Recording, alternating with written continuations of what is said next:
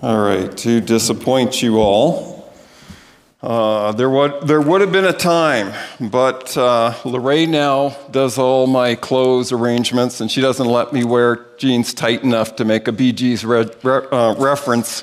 And so there will be no Bee Gees reference because my jeans do not fit the Bee Gees. As an 18-year-old, I left rural Saskatchewan pretty green. I did not have a lot of knowledge of the world, and I went off to the U.S., to a city of about 1 million people to go to college. And there, during my first week, there was some sort of promotional, and it talked about all you had to do was go to this seminar for a brief time, and they would give you this high-quality watch for me giving them opinions about fashion. And I thought that was pretty funny because, especially, none of you have ever seen pictures of what my fashion was back in those days, pre-Lorraine. But it wasn't good. But they were going to give me a high-quality watch. I needed one of those. And then the day that they were going to do this was on a Tuesday afternoon. The importance of a Tuesday afternoon, that was the only day I didn't work my job during university. So I was my day off in the afternoon. Tuesday afternoons, I had no class. All I had to do was bike all the way across the city, and I would get this incredible watch. And so I biked across the city that day, went into the seminar room, sat in there, and these displays of incredible watches. And I started rating them and saying which I liked, which I didn't, and all the time thinking, which one of these is going to be mine? And getting more and more excited. Well, after what ended up being a lot longer than I had hoped it was going to be, they brought out the watches they were giving to us. I never knew they could make watches out of tinfoil. That watch never ever really worked. The only thing that I got out of that afternoon was a fun bike ride, and I got schooled in when it's too good to be true, it's not true. And so today, as we come, we're going to be looking at Genesis 12 to 50. That's not 15:15, that's 50. If you want to do the quick math, it's over 1,200 verses.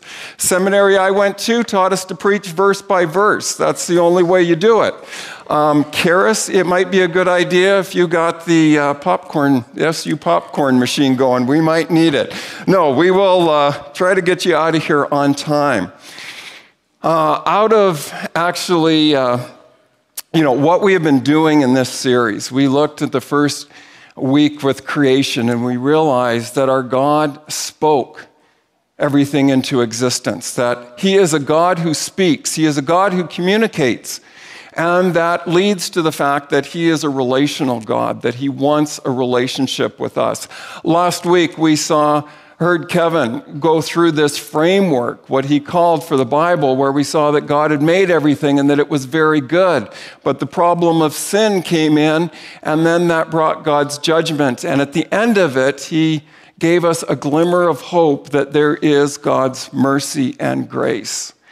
And it's into that idea of God's mercy and grace that I want to start to look at Genesis today and the specific chapters of 12 to 50.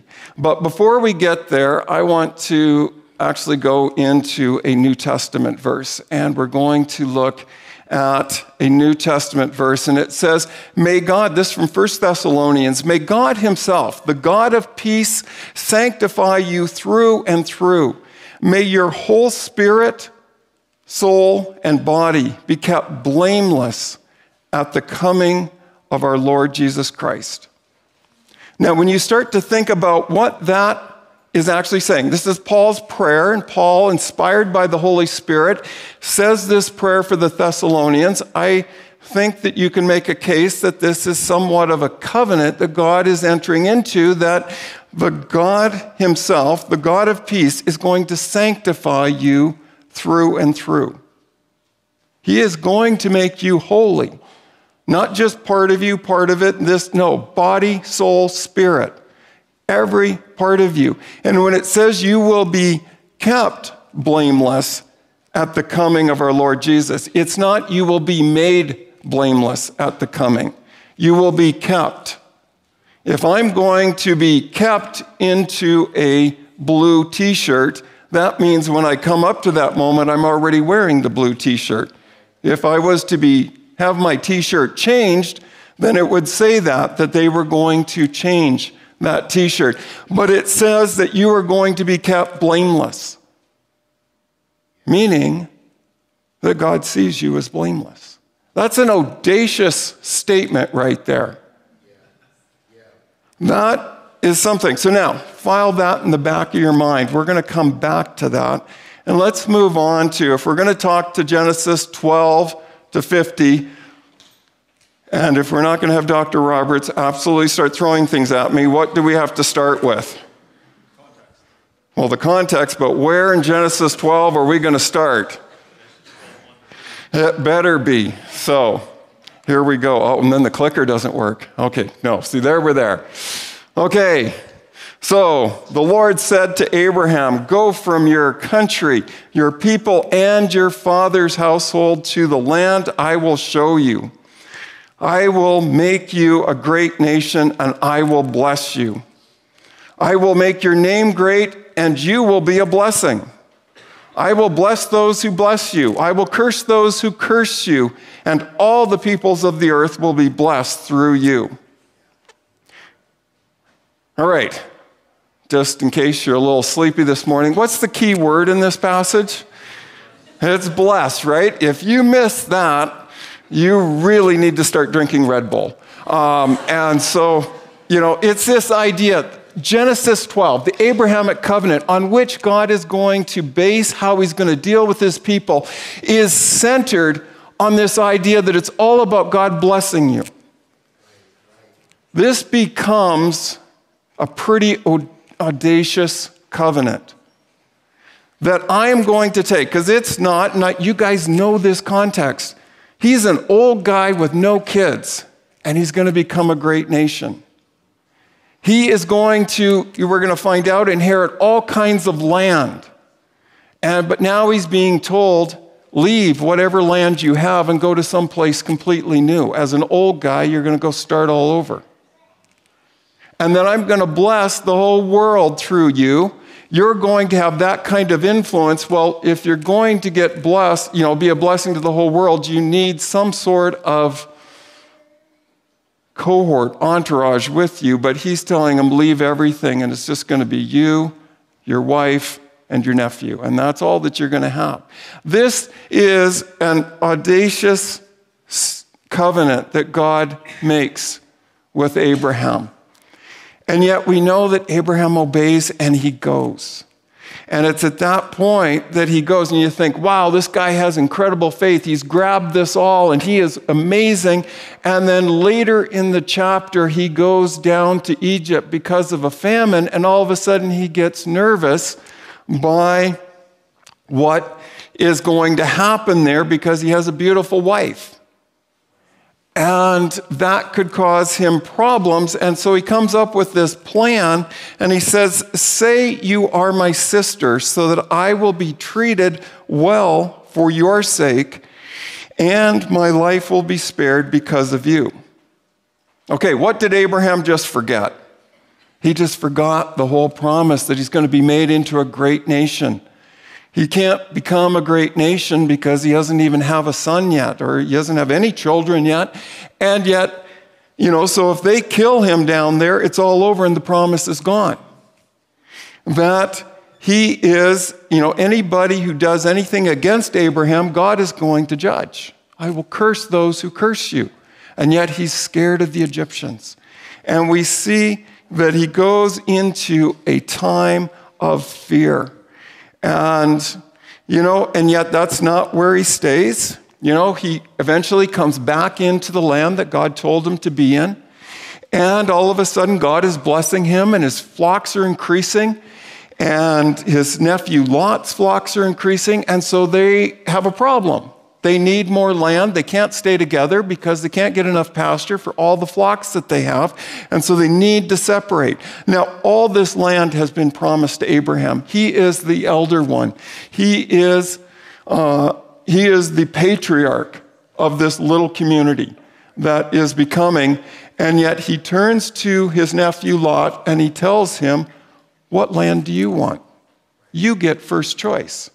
Culturally, that doesn't make any sense. The idea that God has given this, he could say, no, this is all my land. God has given it all. Lot, go find your own place. Instead, he says, Lot, take your land. And what does Lot do?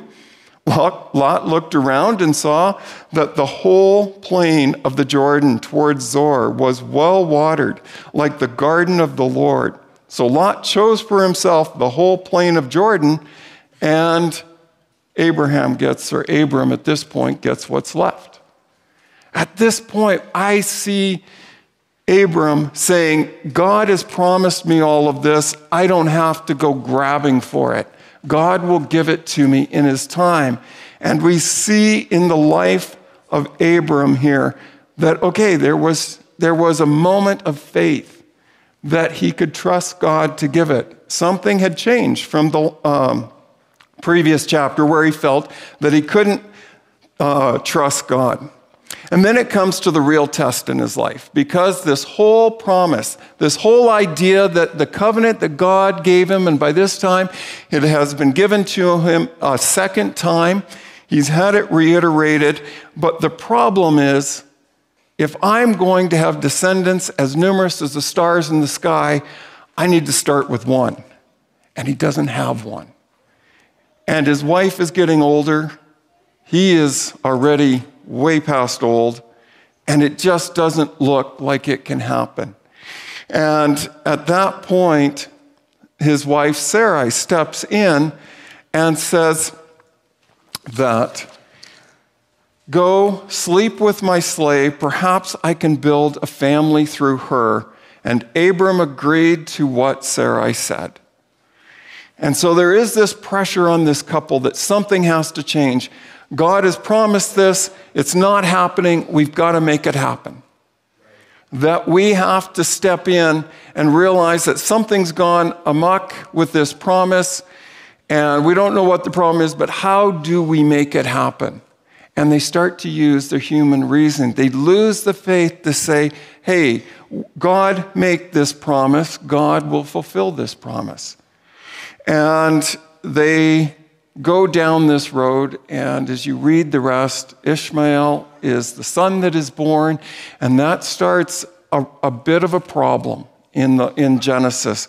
There is now rivalry between what will become the promised heir of Isaac and Ishmael, and this continues on throughout the history of Genesis, that there is this rivalry that goes on there. And God tells them very quickly that no, this is not how it will be, that it will not be through Ishmael that the promise is given. It will be through Sarah, and it will be by the child that she bears. And so Isaac, in time, Isaac is born, and I'm sure that gives them a bolster to their faith. And then God makes the incredible claim on Abram, and he tells Abraham, go and offer Isaac. At this point, you have to realize God had not revealed everything about his character. Not that we know everything about God's character, but we know an awful lot more than they did. That Abraham at this point, he knows that God has started to fulfill some of the covenant that he gave him. He has seen God work in his life through some miraculous events when he goes and rescues Lot, his nephew, from all of those kings that came and captured them, and he went and defeated all those kings. He had to know that God was with him and that God was blessing him. But did he know that God was against child sacrifice or not? Did he have that information? I mean, there hadn't been one probably. God had not asked anybody to offer their child. But could he now be changing and this was a new addition? He didn't have the commandments that we have the joy of reading and being able to see how God holds life sacred. And all that he had was the promises out in Genesis 9, that the Noahic covenant talking about that.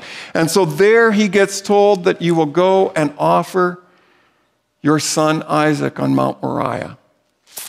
And from the book of Hebrews, we are given some insight into Abraham, what he was thinking. So from Hebrews 11, it says, by faith, Abraham, when God tested him, offered Isaac as a sacrifice. He who had embraced the promises. And there we get the key. Abraham had embraced the promises. Genesis 12, the second half, we see in his actions he hadn't exactly embraced the promises yet. In the moment when Sarai and him decide that the heir will come through Hagar, they had not embraced the promises. But at this moment, it says he had embraced the promises. And if God has promised that my descendants will be as numerous as the stars, then this little blip in the road here is not going to upset that. So he who had embraced the promises was about to sacrifice his one and only son, even though God had said to him, it is through Isaac your offspring will be reckoned. Abraham reasoned that God could even raise the dead. And at that point, you think, how much evidence did he have that God raised people from the dead? Was there a lot of examples of that happening? And I don't think so. But he reasoned God is the creator of life. God can raise somebody from the dead. He was theologizing off of his experience and what he had known, and that he embraced the promises to the point that he says, if God has said it, it has to be true, and I'm going to trust no matter what. At this point, as we reach Genesis 24, the story is about to pass away from Abraham's life and start to go to his descendants. But we have this verse in Genesis 24. Abraham was now very old, and the Lord had blessed him in every way. All right, go back to Genesis 12. What was that word that we saw over and over again? Blessing, blessing, blessing. How does the author of Genesis sum up the life of Abraham? God had blessed him in every way. He embraced the promise, and we see him living according to that, and God blessed him in every way. And so now it passes on to the next generation, to Isaac, to the child of the promise. And Isaac is just like Abraham. He has to learn what it is to trust the promise through his practice and living his life with God. And he doesn't always do it. He actually does the exact same thing that Abraham did when he goes and lives in the area around Abimelech, and he gets worried that people are going to see his wife Rebekah, and they will want her because she's a beautiful woman, and they'll kill him. And so it's like, let's say that she is my sister. And Rebekah goes along with it, and God saves them out of that. But, the same thing that happens. And then there is the problem that Rebekah, again, does not have a child right away. And so it's not until Isaac prays for her, and then God blesses her with a child. And she realizes that something is a little bit unique about this pregnancy, that there is a war going on inside of her. And she inquires of God, what is happening here? And God tells her that one people will be stronger. He tells her that there's actually two nations, that she's going to have twins, and there's two nations inside of her, and one people will be stronger than the other, and the older will serve the younger. And that she knows that there is going to be this wrestling, and that the older is going to actually be subservient to the younger, which is not the normal way it should be in their culture. That it should be the younger who serves the old. So she knows that that is God's plan. And then when the two are born, of course, you know the story that Esau is born first, and Jacob is born with his hand grabbing the heel of Esau coming out, like he's pulling him back, and he's going to do that. And it's like, I'm not an obstetrician, but something tells me that was a rough delivery. if, you, because I don't think that's a good thing when the one hand is up like that. And so, I feel for Rebecca. She fought with them all the time, and then I'm sure that was a rough birth, and, she has no more children. And she probably was like, yeah, we're done with that. But anyway, that we move on. And so Jacob and Esau, and they have this wrestling match that goes on between the two of them. And I want to really kind of hone in on Jacob here because, he learned from his mother that when God's promises don't seem to be working out, you got to take it into your own hands and you got to make it happen. And that's what he learned. And so there is the moment where Isaac feels he's getting older and he wants to bless his children.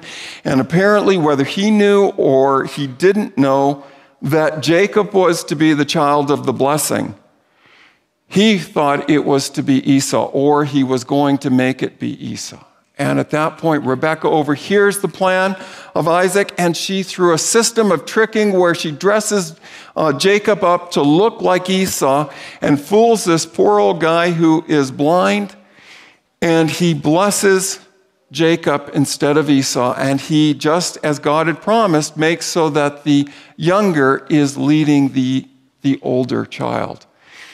Well, this completely upsets Esau, and he's a hunter, he's a man of violence, and he knows what he's going to do. And at that point, Rebekah tricks Isaac into sending Jacob away. And Jacob goes away, runs away to the place of Bethel and sleeps overnight out in the bush. And he has this dream. And in the dream, God speaks to him. And I want us to look at this really carefully. And so God says to him, I will give you and your descendants the land on which you are lying. Your descendants will be like the dust of the earth, and you will spread out to the west and to the east, to the north and to the south. All peoples of the earth will be blessed through you and your offspring. I will be with you and will watch over you wherever you go, and I will bring you back to this land, and I will not leave you until I have done what I have promised you.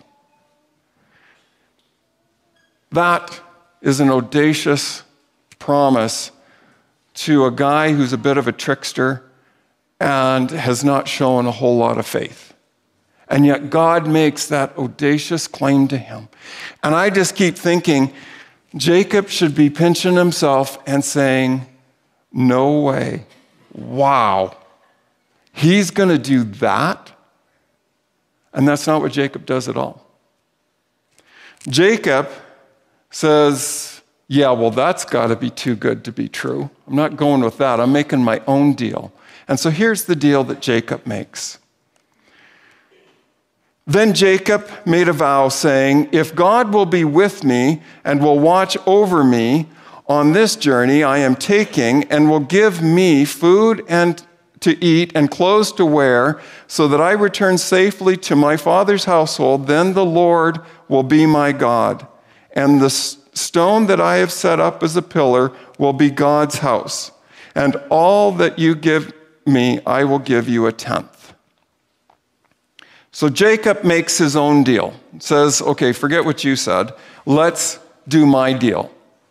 And he comes up with this arrangement. And, there's a lot of similar words in there, a lot of similar phrases about, taking care of me and bringing me back to this area. But there's some major differences between what God said and what God was offering as a covenant and what Jacob wanted. And at that point, now here, look at this. I'll point it out for you if you want to see, bolded in red, this idea that your descendants will be like the dust, and all peoples on earth will be blessed because of you. You see, the scope of what God wants to do with Jacob is so much bigger.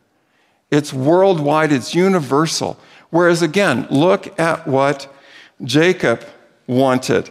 And it says, then Jacob made a vow saying, if God will be with me and will watch over me, then on this journey I am taking, and will give me food to eat, clothes to wear, so that I return safely to my father's household, and the Blue Jays win today. Okay, that's a little bit of a reach, but if you look in the Hebrew, I'm pretty sure it's there, right? Okay. This is Blue Jay blue. Lorraine didn't let me wear my actual Blue Jay because it's chapel today, but underneath, that's a Blue Jay shirt. Then the Lord will be my God, and this stone that I have set up as a pillar will be God's house. And all that you give me, I will give you a tenth. All right, I think you can see the difference here. God was saying, I'm going to bless you, but I always bless so that you can be a blessing. Jacob said, what am I getting out of this? It's like he doesn't even think about his descendants, just me. Me. What am I getting? Jacob was a self-centered, narcissistic, he's one of us. He's a North American. He had it to a T. And that's shrunk his idea of what he wanted as a covenant from God. Because he didn't have the faith to believe that God would do anything more with that. And Jacob goes off and God, gives him to, what he said. Now, and you can see in this whole, he goes off to his uncle Laban's house and he ends up finding a trickster just as tricky as he is. And the two of them wrestle over this, out of which, he gets 2 wives, a whole bunch of animals through a great story of how he does it. I don't understand everything in there, but we'll skim over it just because we'll say it's getting close to time and then I don't have to explain what on earth happened with breeding animals in front of sticks and all of that. But save that for Torah. But the idea is that even in Genesis 30, Laban goes, I know that I've been blessed because you've been here, Jacob. And this idea that Jacob kind of made his own deal and he left out the part that everybody's going to be blessed because of you, but God still fulfilled that. And God met all his needs he kept him fed, he gave him clothes, he brings him back. And then just as he is ready to re-enter and to meet Esau, he's coming back to his father's home. There is this crazy story in Genesis 32 of Jacob has sent everything away and it's just he by himself, and he starts to wrestle with God. And he gets into this wrestling match, and Jacob is tough. He's not going to roll over. He's not going to give up. He has fought his whole life to get what he wants, and he's not giving up now. And we come to this section, and again, it's, there's a lot here that I'm going to ask God about someday, exactly what it was, but I'm going to pull something out that I think is, I can say with confidence. And then it says, the man that he was wrestling with, let me go, for it is daybreak. But Jacob replied, I will not let you go unless you bless me. And so at this point, Jacob's hip has been touched. He knows he can't wrestle anymore because God has caused him to become lame, and he's not going to win, but he can sit there and hold on to God for all he's worth. And he says, God, bless me. Now you go back to the earlier chapters when God said, this is the covenant. This is how I'm going to bless you. And Jacob says, no, let me tell you how you're going to bless me. And Jacob makes a deal. At this point, he is clinging to God, and he's just saying, you bless me. No directions from God. You decide what it is that it is for me to be blessed. And this was a changing moment for Jacob in his life. Because I think at this point he realized, I'm done fighting. I am going to let God bless me as he sees fit. He gets to call the shots. And that was a turning moment for Jacob. All right, we only have 5 minutes left. I want to come back to that verse that I showed you at the beginning. May God himself, the God of peace, sanctify you through and through. May your whole spirit, soul, and body be kept blameless at the coming of our Lord Jesus Christ. Can you trust that promise? Can you look at your life and say that some of the stuff that's in there, the hurt, the pain, the addiction, the frustration, can you claim that this promise is true? The next verse after it is really important. The one who calls you is faithful, and he will do it. And he will do it. If I was to sum up Genesis 12 to 50, it would be, he who called you is faithful, and he will do it. And we're saying, yeah, he'll do it, but I'll mess it up. And then it won't happen. No, read Genesis. They tried to mess it up. They faltered. I mean, their spiritual, I actually charted this on a graph. This will give you an insight into my head of faith, no faith, and just went through story by story. And it's just like this. It looks worse than the S&P 500. Just up and down, up and down, up and down.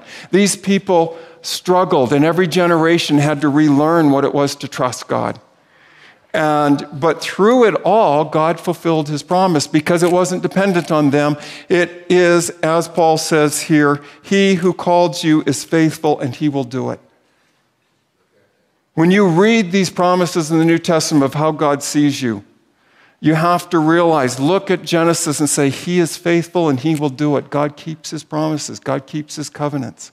Those things that you feel are going to trip you up forever, they are not. They do not have that power to do that. You can have the victory. Now, what stops us is when we don't like to be stretched outside of our comfort zones. You know, when God asks us something that's uncomfortable, like for Abram, no, trust God that he'll take care of you and your wife when you go to Egypt. He can manage that. That, as Abraham learned when offering his son, that was not inside Abraham's comfort zone, but his trust allowed him to go outside his comfort zone. That we have to learn to trust what it is when it exceeds our timelines. And this is a tough one for all of us. Because we kind of know these are the things we want, and we want to have it done by this time. And we're not patient to wait for God's timing.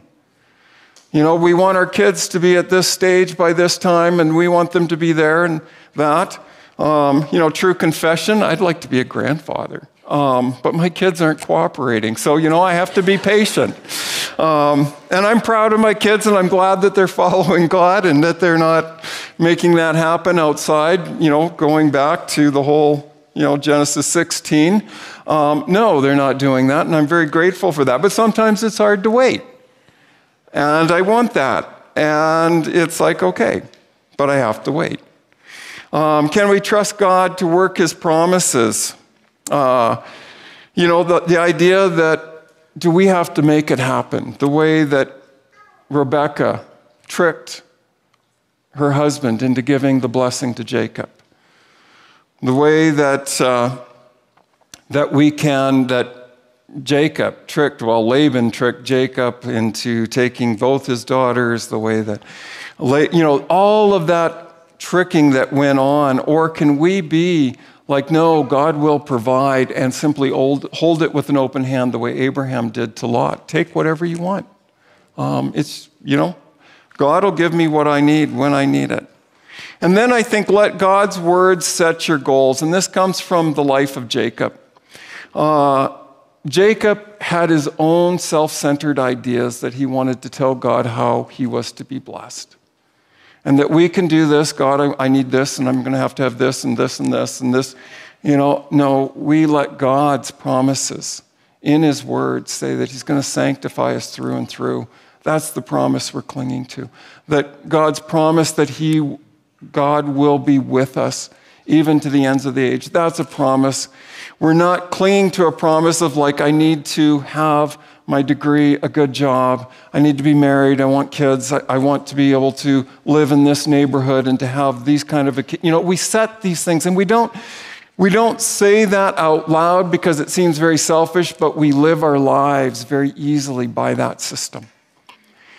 And Jacob is a great example. And it's like we end up striving after the wind instead of just relying on God to do the promise, which are so much greater. But we have to have that perspective. Where do you set the ambitions for your life? Set them from the promises and the covenants of God, not from your culture, what your culture tells you that you need and you deserve. If we do that, then we can look at Genesis 12 to 50 and say, and you know what? God will do it because he who called us is faithful and he will do it. And as audacious as these covenants, these promises from God are, he will do it. Let's pray. Heavenly Father, I thank you for that you are a covenantal God because we don't deserve it. And yet you are faithful to your covenant, to all of your covenants that you have given us. All the promises are yes and amen. So Father, I pray that when we get too small, point us out, remind us of the stories from Genesis 12 to 50, that we would not be able to stay there in those small covenantal promises that we make, but that we would live large and that we would have universal scope and that all the world would be blessed, that we would live with that kind of scope, your scope. Father, help us to do that as a community, to spur each other on, and that when we disperse from here, we will change the world. And we pray these things in Jesus' name. Amen. You are dismissed.